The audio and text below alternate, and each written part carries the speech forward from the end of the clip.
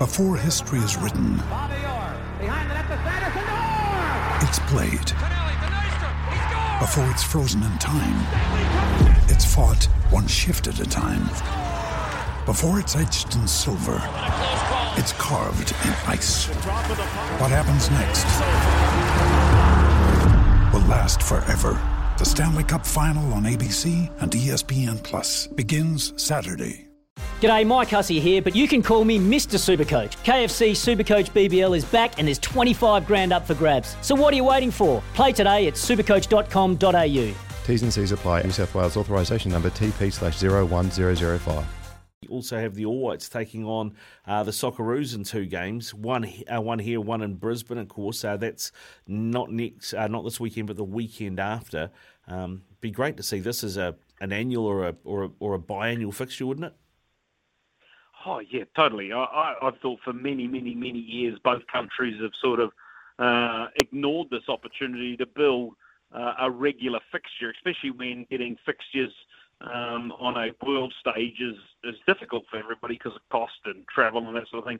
I'd love to see this become quite a regular thing. And now that the All Whites are deemed a professional, far more competent unit than we have for years, Australia will certainly see you as a viable opposition, and we've got to maintain that continues in the future so that it becomes a regular, even if it was every sort of couple of years.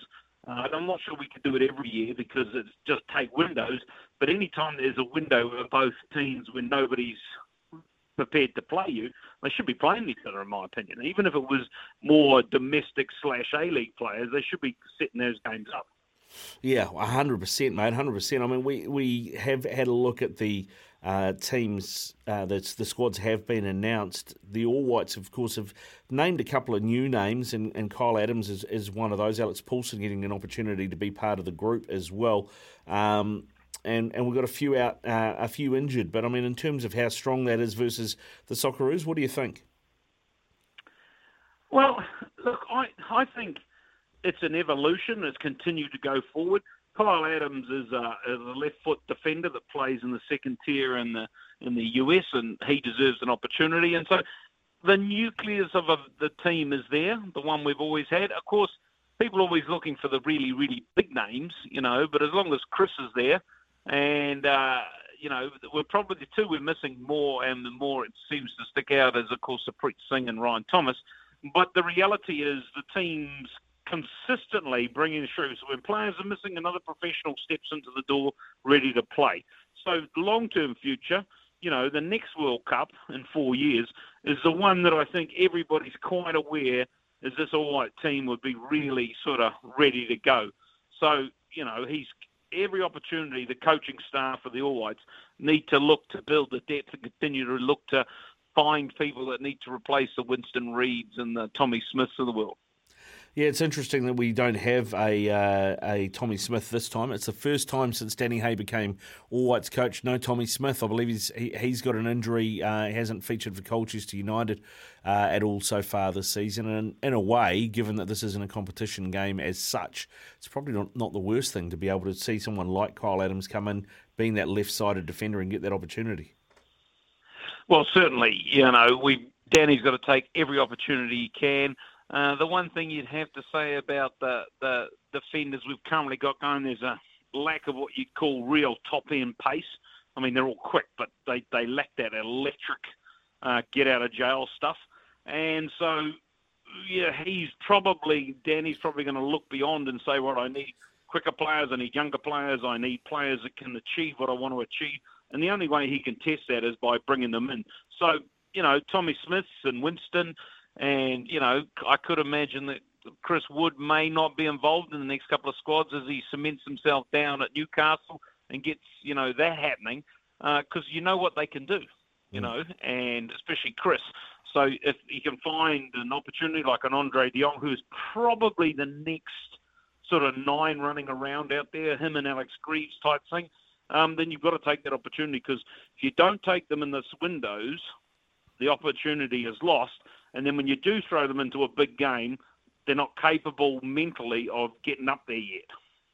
I mean, looking at the squad that he does have, do you think Danny's going to play that three, a central three at the back with, I guess, Winston in the middle, and you'd probably put Tui Loma on the right-hand side and then maybe Adams on the left-hand side of that. Is that how you think you'll set it up? Well, I think that what we'll see now is Danny will start to adapt the team. There's no reason why he couldn't play three at the back, but one of them stepping into the holding role in midfield in attack. A little bit more modern in the approach from the fullbacks and persevering with that, because especially there's nothing on these games. There's just a bit of pride. Whereas I think the last game against Costa Rica, it was all about we must win, play three at the back, stop them playing. And it turned into a situation where we needed another option to really try to have a go at them.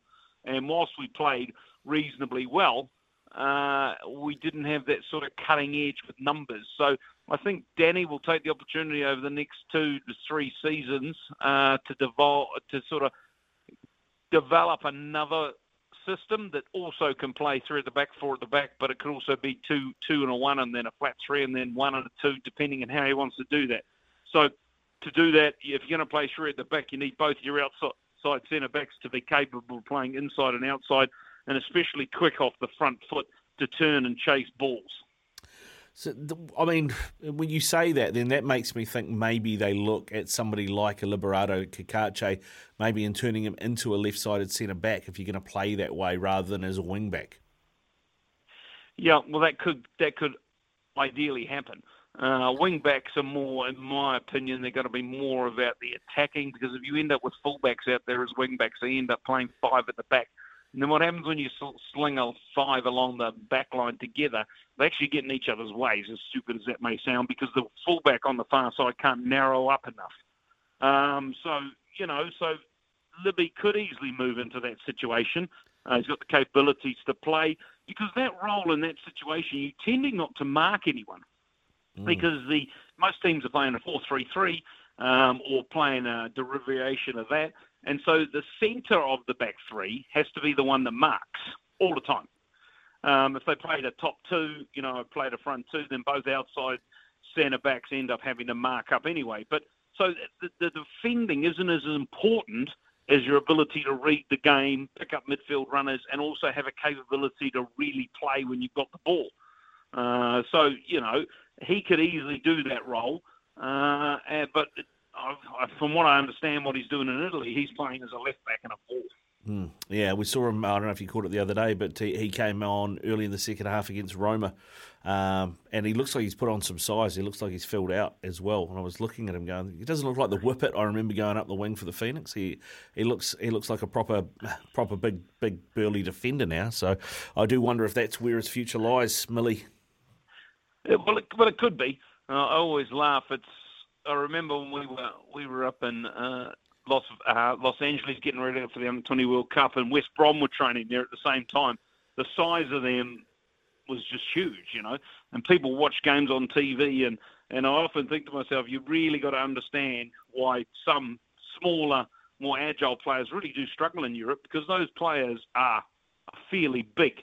They're powerful, they're strong, they're in perfect fitness regimes that get their body-to-weight ratio right, and if you don't do that, you can get yourself pushed off the ball continually. So it doesn't surprise me at all that he would have stacked on a fair bit of muscle. I bet you his weight hasn't gone up too much, but he's certainly bigger.